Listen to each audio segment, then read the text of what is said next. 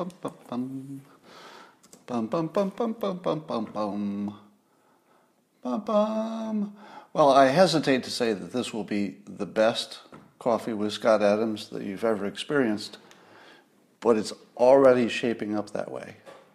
Seriously. I've got my printer going. Excuse me, don't go anywhere. Don't go anywhere. Coming right back. My God, there's 3 pages of notes. Stay there. Yeah, we got whiteboards, we got notes. We've got the simultaneous sip. We've got just about everything that you could ever need to start your morning right.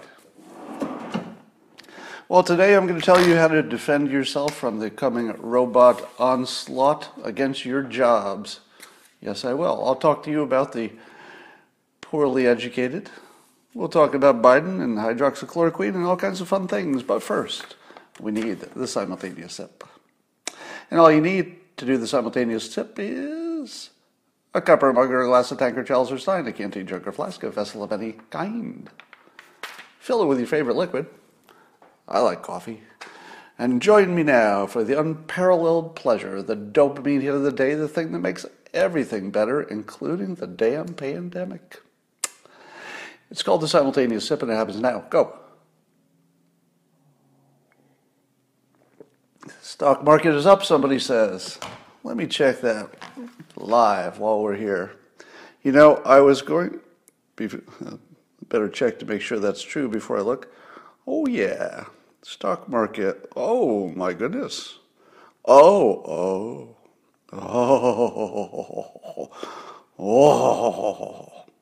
Looking good.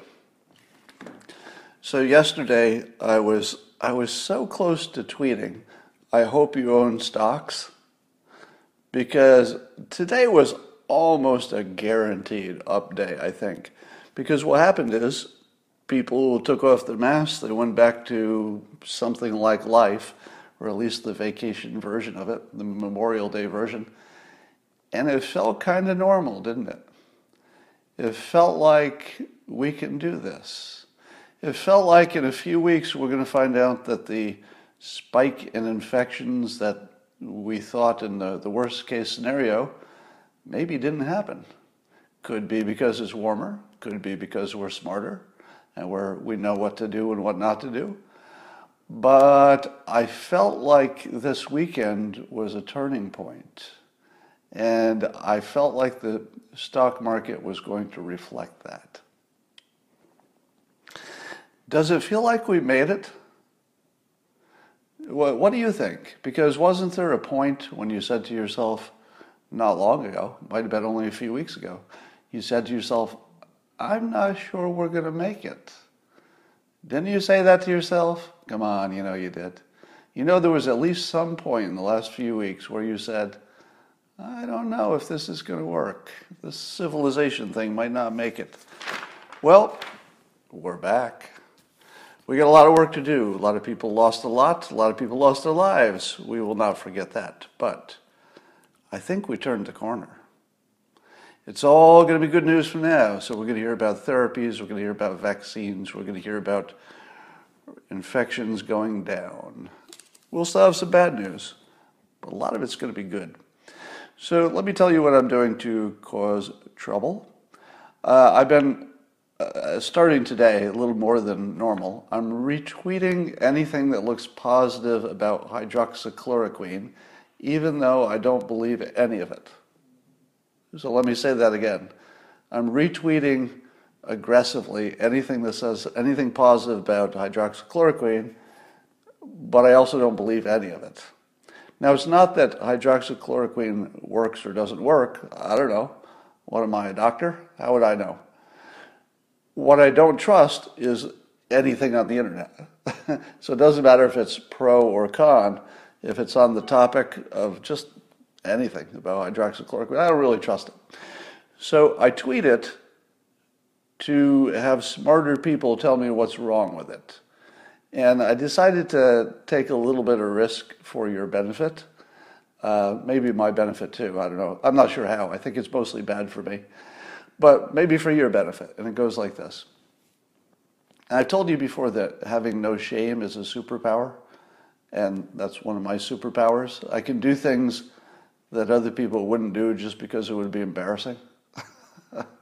So one of the things I can do that I'm not embarrassed to do, but ordinary people would be, is to retweet sketchy science. And all of the hydroxychloroquine stuff, in my opinion, is very sketchy science. It's sketchy when it says it doesn't work. It's sketchy when it says it does work. Basically, there's not a single frickin' thing that I believe on this topic. But by retweeting it, it creates in people's minds the idea that I believe it's all true and I want the world to take this drug. That is not the case. It's very much not the case. But people will think it's the case if I just retweet this stuff. So I'm retweeting to create a false sense in people's minds that somebody who has a high profile, as I do, thinks that this is good stuff. Now, if I can attract enough idiots, and I think I can, because you know what we don't have a shortage of? Idiots. If you can find a strategy in life that requires lots of idiots, well, you've got a strong strategy, because you're not going to run out of idiots, right? So any strategy that requires a lot of idiots is automatically a robust strategy. And my strategy is that the idiots should be start to come in pretty soon. I would expect that it won't be long before you'll see a major publication print a story in which they throw me under the bus for promoting hydroxychloroquine, which I'm expressly not doing. But I know that I'm creating this situation simply by retweeting it. Now, what I'm trying to do is draw attention to it so I can get the best information. In order to do that, I will embarrass myself in public and be shamed by publications who misinterpret me and make me the target of all their hatred. So we'll see if this works. Along those lines, when I retweet this stuff and I'm looking for people to debunk it or possibly confirm it, but I think mostly it's going to be debunking because it's, quote, stuff on the internet and it's almost always wrong. I'm going to make a follow recommendation for you. So here's somebody you should follow on Twitter, because whenever I tweet something that looks sketchy, I can almost always depend on this one person to come in and tell me why it doesn't make sense. And I look at it and I go, oh yeah, that makes sense. I'll give you an example. And then if you have something to write this down, get ready. I'll tell you who to follow. But I tweeted this morning that the UAE, I'm sorry, not the UAE. Yeah, the UAE. Yeah, the UAE had a very low rate of deaths from coronavirus. They had a very low rate of deaths, like very, very, very low, but also they were using hydroxychloroquine. Now, this is an example of something that I'm going to tweet, which I don't think necessarily is telling me something interesting. I just don't know what's wrong with it. So I need somebody to tell me. So the person that I'm going to recommend in a moment, so get ready to write this down. You really want to follow this account. It's a really good one. Comes in and says this, confounder, demographics, about 89% of the population of the UAE are expats and immigrants. Close to zero of them will be of risky age. And I just thought, what? Why didn't I know that? Right? I knew there were a lot of expats in the UAE, but I didn't really put together that if you're young enough and strong enough to go to another country just to be a physical worker, you're probably exactly the person who doesn't die from this. You're probably not expats is the wrong word. I think the point is that most of them are migrant workers. Mostly migrant workers.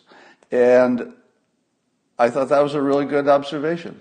So if you were to compare the UAE to any other country, it wouldn't make any sense at all, because their population is artificial. Like, it's a completely artificial population. So anyway, if your pencils are ready, here's who you should follow on Twitter. Andreas Backhaus. Backhaus. It's probably easier just to Google him, but his Twitter is Andreas Shrugged. Andreas spelled Andreas, Shrugged, all one word, Shrugged. All right, he's an economics PhD.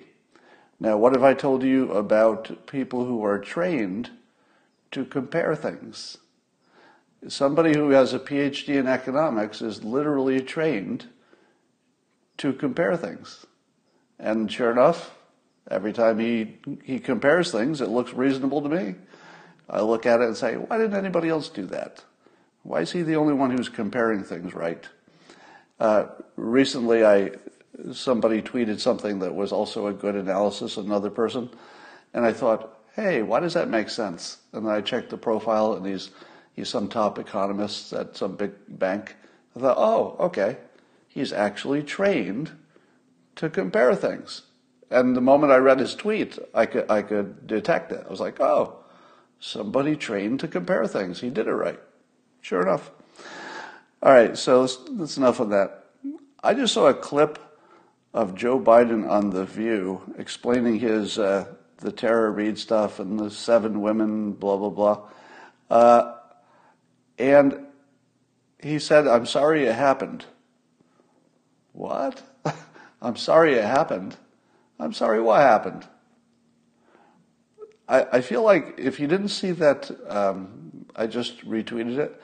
I don't know when he did that interview because I'd never seen it before. It looks new-ish, but it can't be new.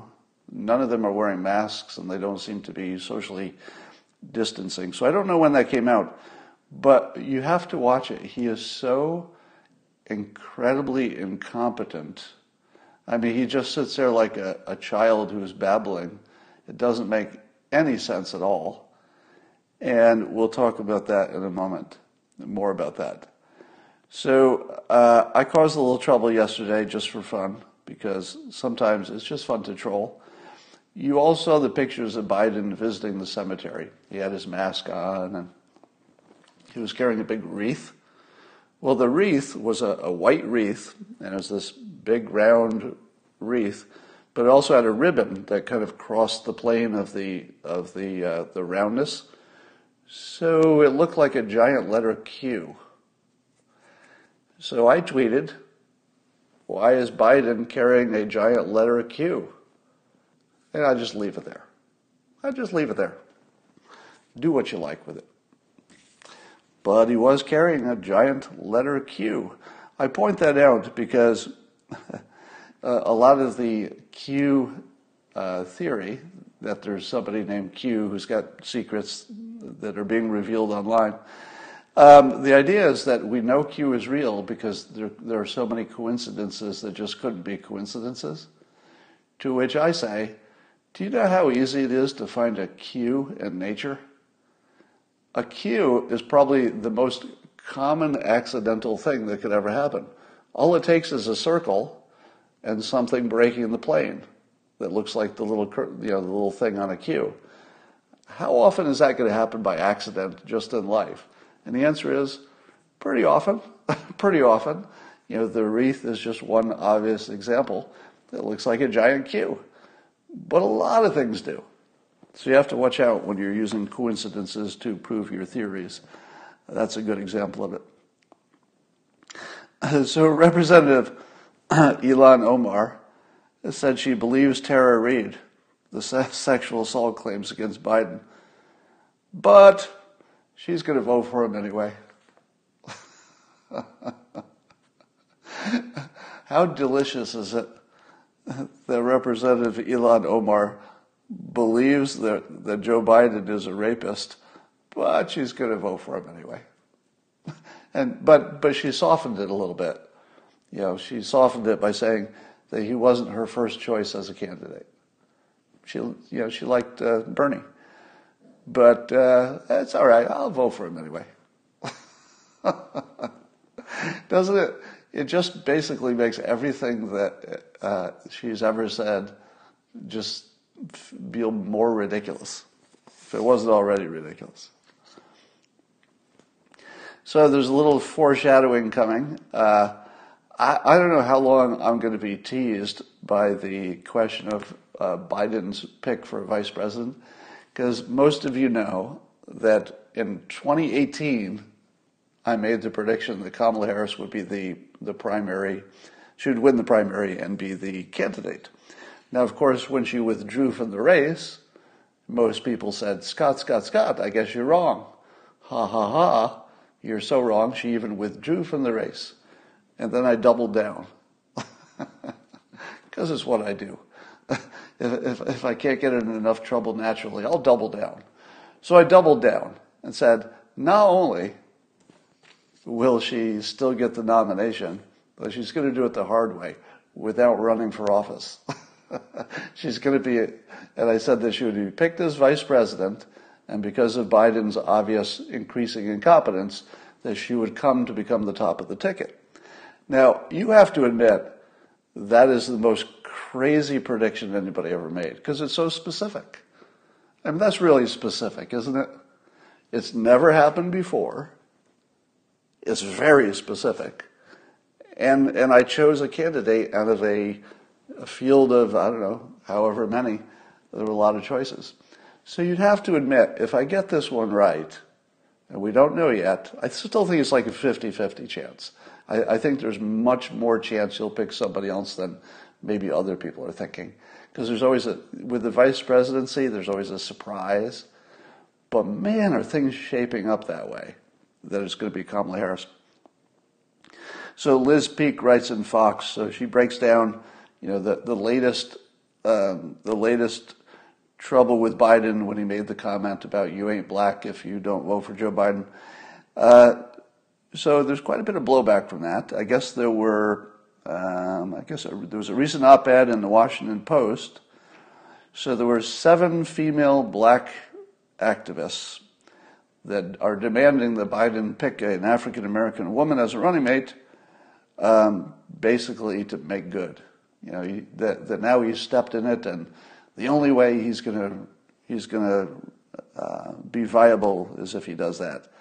Now, okay, so that's one data point, that at least some portion of the African American community, who are also Democrats, are pushing pretty hard for an African American candidate. Even Charles Blow from the New York Times. So now you've got the Washington Post ran an opinion piece, and then the New York Times ran an opinion piece, kind of in the same direction. And Charles Blow saying that that Biden has misrepresented his relationship with the black community,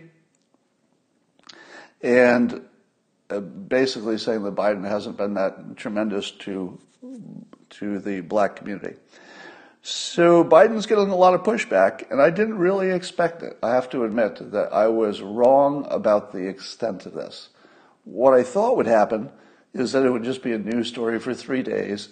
The only people who would talk about it would be the people on the right, the Republicans, the conservatives, and the left would just sort of ignore it because they don't think Biden's a racist, so there's nothing to see here.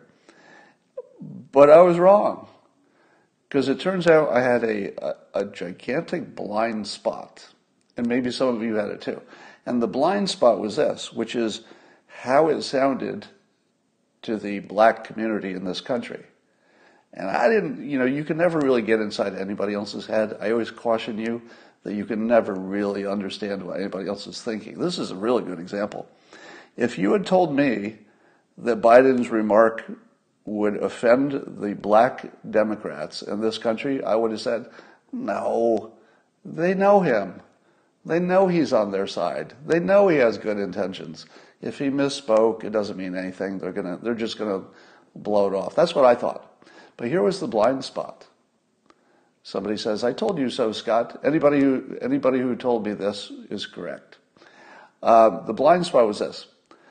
And it was explained by a few different people in the media, which is that if you are black, the notion that somebody would start distinguishing between who's black, I hate to use this phrase, but black enough, because it sounds offensive just even using the phrase.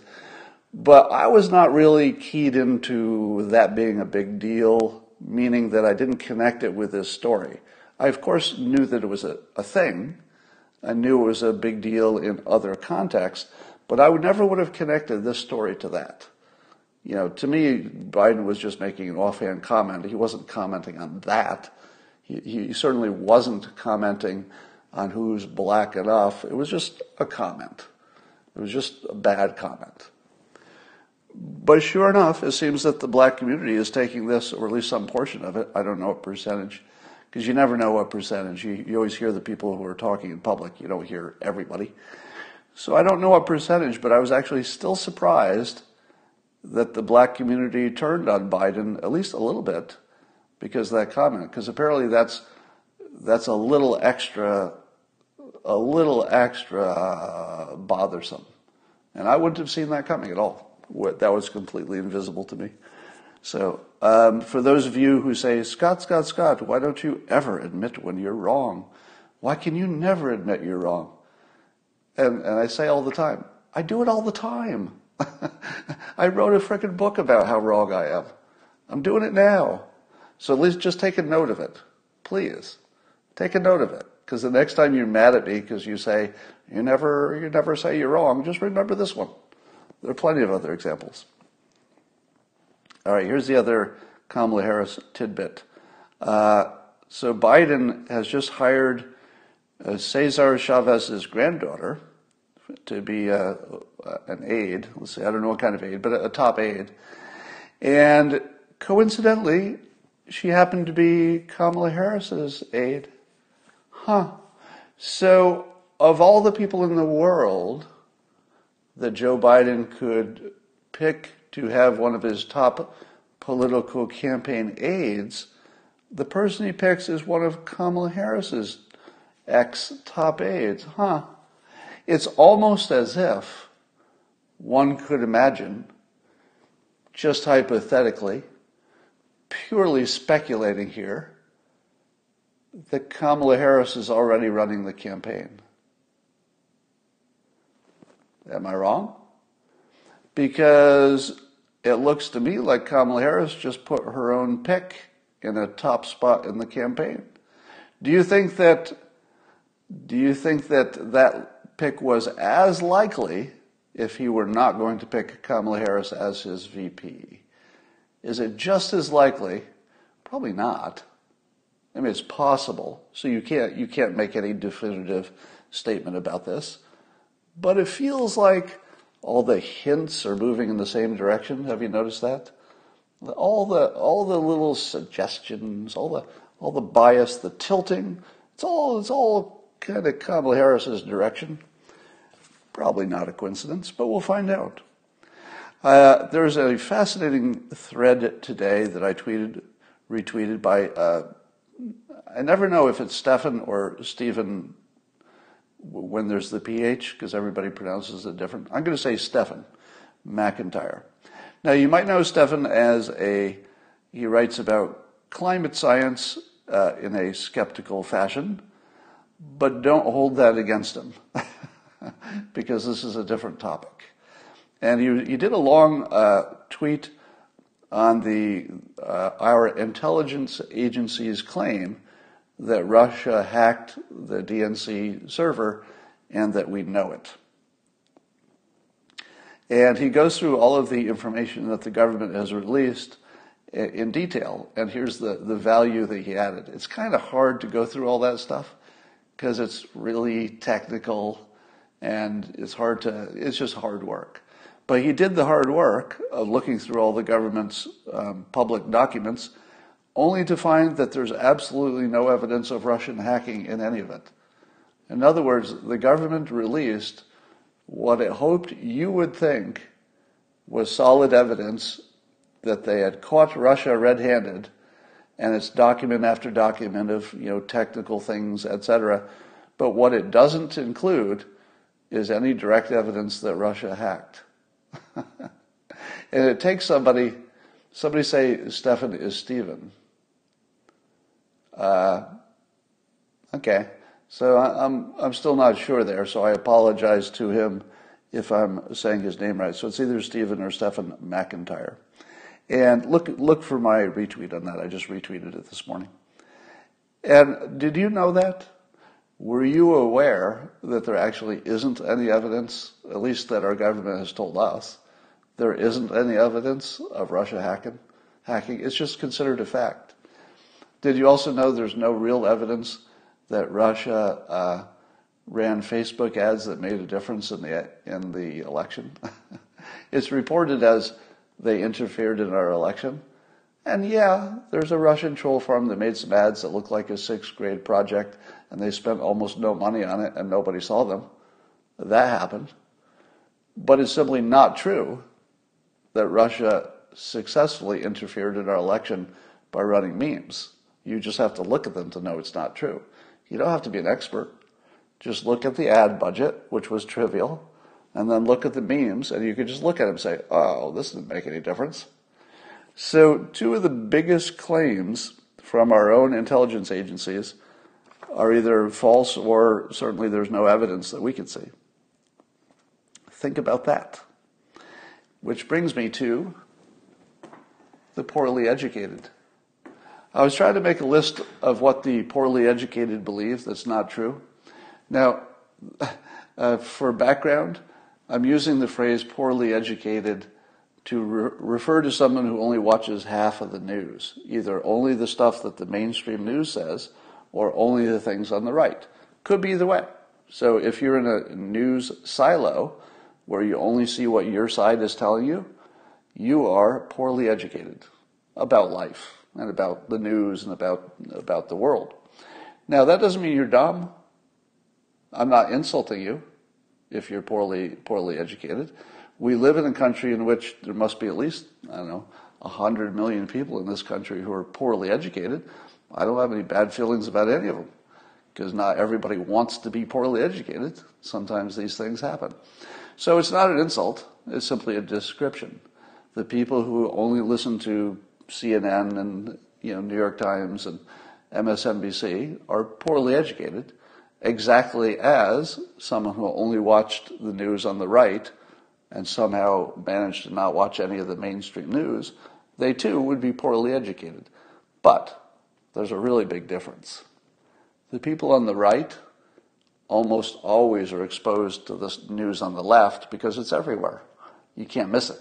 And the news on the right talks about the news on the left. Usually it's debunking it, but it talks about it. Oh, somebody says the 17 intelligence agencies. That's another one. So here are some of the things I put on my list of things that the poorly educated would believe actually happened that didn't happen. Yeah, I do remember Trump saying he loved the poorly educated. That's where it comes from. So it comes from Trump using that phrase, and it's, well, you say poorly informed, but really is there a difference? Is there a difference between being poorly informed and poorly educated? Poorly informed would be slightly more technically accurate, but poorly educated is funnier. Poorly educated is a lot funnier. So we're going to go with that, see if it moves the needle. There was an interesting story on persuasion, on the topic of picky kids eating. And I know this is not politics, but it's on persuasion. And I thought I'd run this by you. And so there's some experts saying that, I think this was on CNN's site, that if you have a picky eater, and you're trying to make your kid who's a picky eater, if you're trying to force them to eat more different foods, that you're probably actually persuading them to be more picky. And the argument is that every time somebody has a penalty involving food, they want to do less of it. Now that's true in every domain. If you give somebody a penalty or a reward for any behavior, over time, the penalty ones will make you do less of it. The rewards will make you do more of an activity. There's not really many ways to be an exception to that. That's one of the rules of life that's very dependable. If you reward something, you're going to get more of it. So in this question of the picky eaters, the experts have some suggestions which I don't know if this would work, because I've experienced picky eaters in my life, kids, stepkids. And the idea is that you just provide them with healthy food and then let them do whatever they want. And now you say to yourself, wait a minute, I've seen a picky eater as a kid. If I provide them a plate of healthy food, they just won't eat it. They just won't. So what do? Do you starve your kid? Well, I guess the technique goes like this. You would give them their healthy food, but you might also have something on it that's mac and cheese, or basically the one thing the kid is going to eat. Chicken nuggets, mac and cheese, grapes, Cheerios. Basically, all picky eaters just eat those things. Cheese. And here's what they found. And this was the part that I found the most interesting. That you have to expose a kid at least 12 times to a new unfamiliar food before the kid will even really consider eating it if they're a picky eater. And when they talk about exposing the kid to it, they mean literally just putting it on the plate.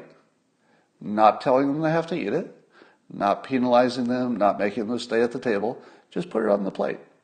In other words, get them actually just comfortable being around it. Now you'd say to yourself, how in the world is that going to make a picky eater eat that food? But you can't underestimate how much of a copying species we are. So the second part of that is that the adults eat the food. So let's say you're trying to get your kid to eat broccoli. Kids actually usually like broccoli, but let's say that's the food. If you just put the broccoli on their plate and let them ignore it, don't give them a penalty, because it's the penalty that makes things worse. You just let it happen. Then you have your own broccoli, and you're sitting at the same table, and you're like, love my broccoli. Can I have another helping of broccoli? And you just let it go. And, it might be 12 times before the kid has his first bite of broccoli. Maybe you suggest it. If they don't want it, they don't have it. But that's the idea. Do you think that would work? Somebody said you are not a parent. Yes, I am a parent. I did raise 2 stepkids, and they were both picky eaters. So believe me, this is a topic I know a lot about from parenting. And so I just put this out here. I'm not sure that I'm buying the story that this would work, but I think that there's enough good persuasion thinking in it that is worth reporting. So the takeaways here is that people are copiers, and the kids will eventually copy their parents.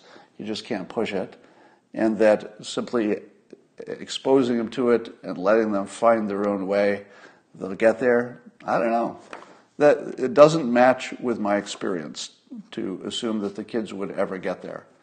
My experience says that they're just never going to get there, but could be wrong. All right. Does it seem to you that there are a lot of Karen stories lately? And I'm trying to figure out if they've always been there or if there's something happening. I feel as if all the stories are about some kind of a woman of a certain age who's usually a white woman. Does she have to be a white woman to be a Karen? And I don't even know how much of an insult it is to call anybody a Karen these days.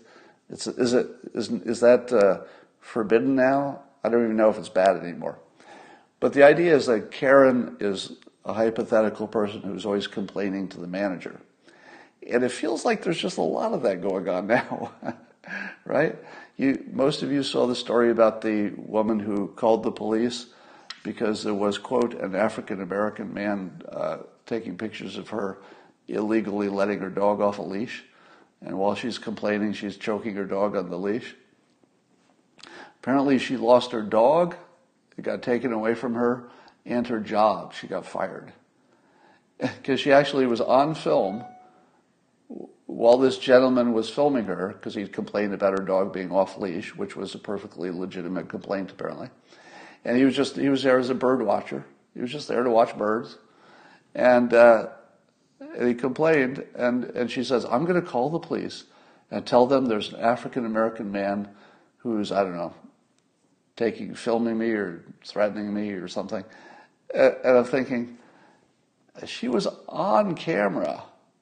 His camera was actually running, quite obviously. She knew she was being filmed, and she said to an African-American man, I'm going to call the police and tell them an African-American man is, I forget what she said, filming me or threatening me or something. And I'm thinking, what was the African-American part of that? Well, why was that important to the story? Well, why did you need to throw that in there, Karen? So, of course, that's what got her fired. And then I see that there's Kara, K-A-R-A, Swisher, writes in the New York Times that Twitter needs to, quote, Twitter must cleanse the Trump stain. Now, probably Kara did not write that headline. That's probably the New York Times put a headline on it for her. But that's what they thought her article was saying. It's an opinion piece, that Twitter must cleanse the Trump stain. Maybe she used that phrase, I didn't see it. But the idea is that they need to set up some kind of an external group or committee or some kind of a guidance group that would determine, who could say things on Twitter. And I'm thinking to myself, I don't know if we need a bureau of truth. As soon as you start going in that direction, doesn't everything just go to hell? I have to admit that I appreciate Jack Dorsey's commitment to letting even bad stuff on Twitter, because if you try to get rid of the bad stuff, there's just no way it's going to go any other direction than getting rid of too much of the good stuff. And watching somebody complain about who can say what on Twitter, especially the president, is a very Karen moment. It just doesn't feel like we should be setting up a board of truth to monitor the social media networks, because I don't know how that could possibly work since we don't agree what truth is. Anyway, there just seems more of that in the news. I told you I was going to protect you from the robots. I have an idea for that. It's on the back. All right, here is your robot defense strategy for the future, because as you know, the robots are going to take your jobs. They're taking your jobs, as South Park likes to say. They're taking your jobs. All right. So here's your strategy to defend yourself from the robot takeover, which is, of course, coming. And when I say the takeover, I don't necessarily mean they'll be running the government. Hey, maybe, who knows. But the robots will definitely be taking a lot of jobs. If you've got a manual labor job, the robots are going to take it. If you've got even a thinking job, robots are going to take it. But maybe you can hold down a little bit longer if you have what I'll call a creative job. Now, creative job in this context doesn't mean you're an artist. It doesn't mean that you're doing what I do. It doesn't mean you're writing or making art or creating art like that. What it means is that you have a talent stack. You've put together a number of different talents, and as I think it was James Altucher came up with this idea that ideas have sex, meaning that if you combine two ideas, they'll often make you think of a new idea. Robots can't do that. And I don't know if they'll ever be able to do it, because there's something that robots lack. They lack a body. And your body acts as your sensor.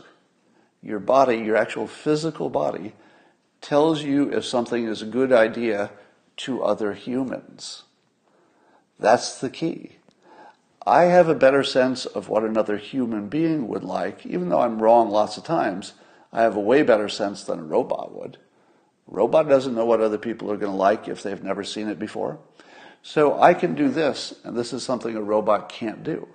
I can say, hey, I've got some experience in economics, and I've got some experience in photography. I'm just going to pick two random things. And I've noticed that in the field of economics and the field of photography, there's something that they both do that makes me think of a new idea. something that's not in economics and not in photography. It's sort of a merger of those two ideas, and now I have a new idea. How do I know my new idea is worth pursuing? Because I can feel it. That's the suggestion that I make for all creators. If you're coming up with ideas and you're cycling through ideas, see how it feels. Because if people don't feel your idea, first of all, if you don't feel it, nobody else is going to feel it. So if people don't feel it, they're not going to act on it. Those are the ones that matter. Robots don't have bodies, and they're not going to be able to feel a good idea. So to protect yourself from the robots in the future, get a creative job. That doesn't mean you're an artist. You could be still, doing cubicle work, but you're creative because you've added a talent stack to a talent stack. You've added skills to your talent stack until those skills can have sex and create new ideas that a robot never could have come up with. So this is your special advantage. So make sure you're building your skill stack, because if you only have one manual labor thing you do, you're going to be replaced. If you have even a thinking job that's just one domain, all I do is think about, let's say, insurance actuarial risk. That's all I think about. Computer's going to do that someday. Your computer's going to do that. So I would also say that any kind of technology, engineering, development job is a creative job. Because if you do a startup, for example, you're usually combining ideas from different places to come up with your idea. All right.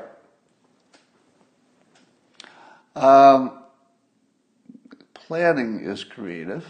That's true. Planning is a creative process. All right, I'm just looking at your comments here. Somebody says robot Karens will come up.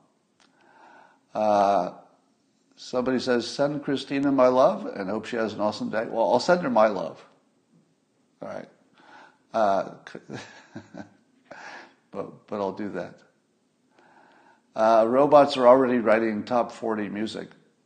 No, not really. Not really. I don't believe we've seen a top 10 or a top 40 hit from a computer or an algorithm. So I'd say not really. Did I do a drawing lesson? I have not done a drawing lesson, but I will.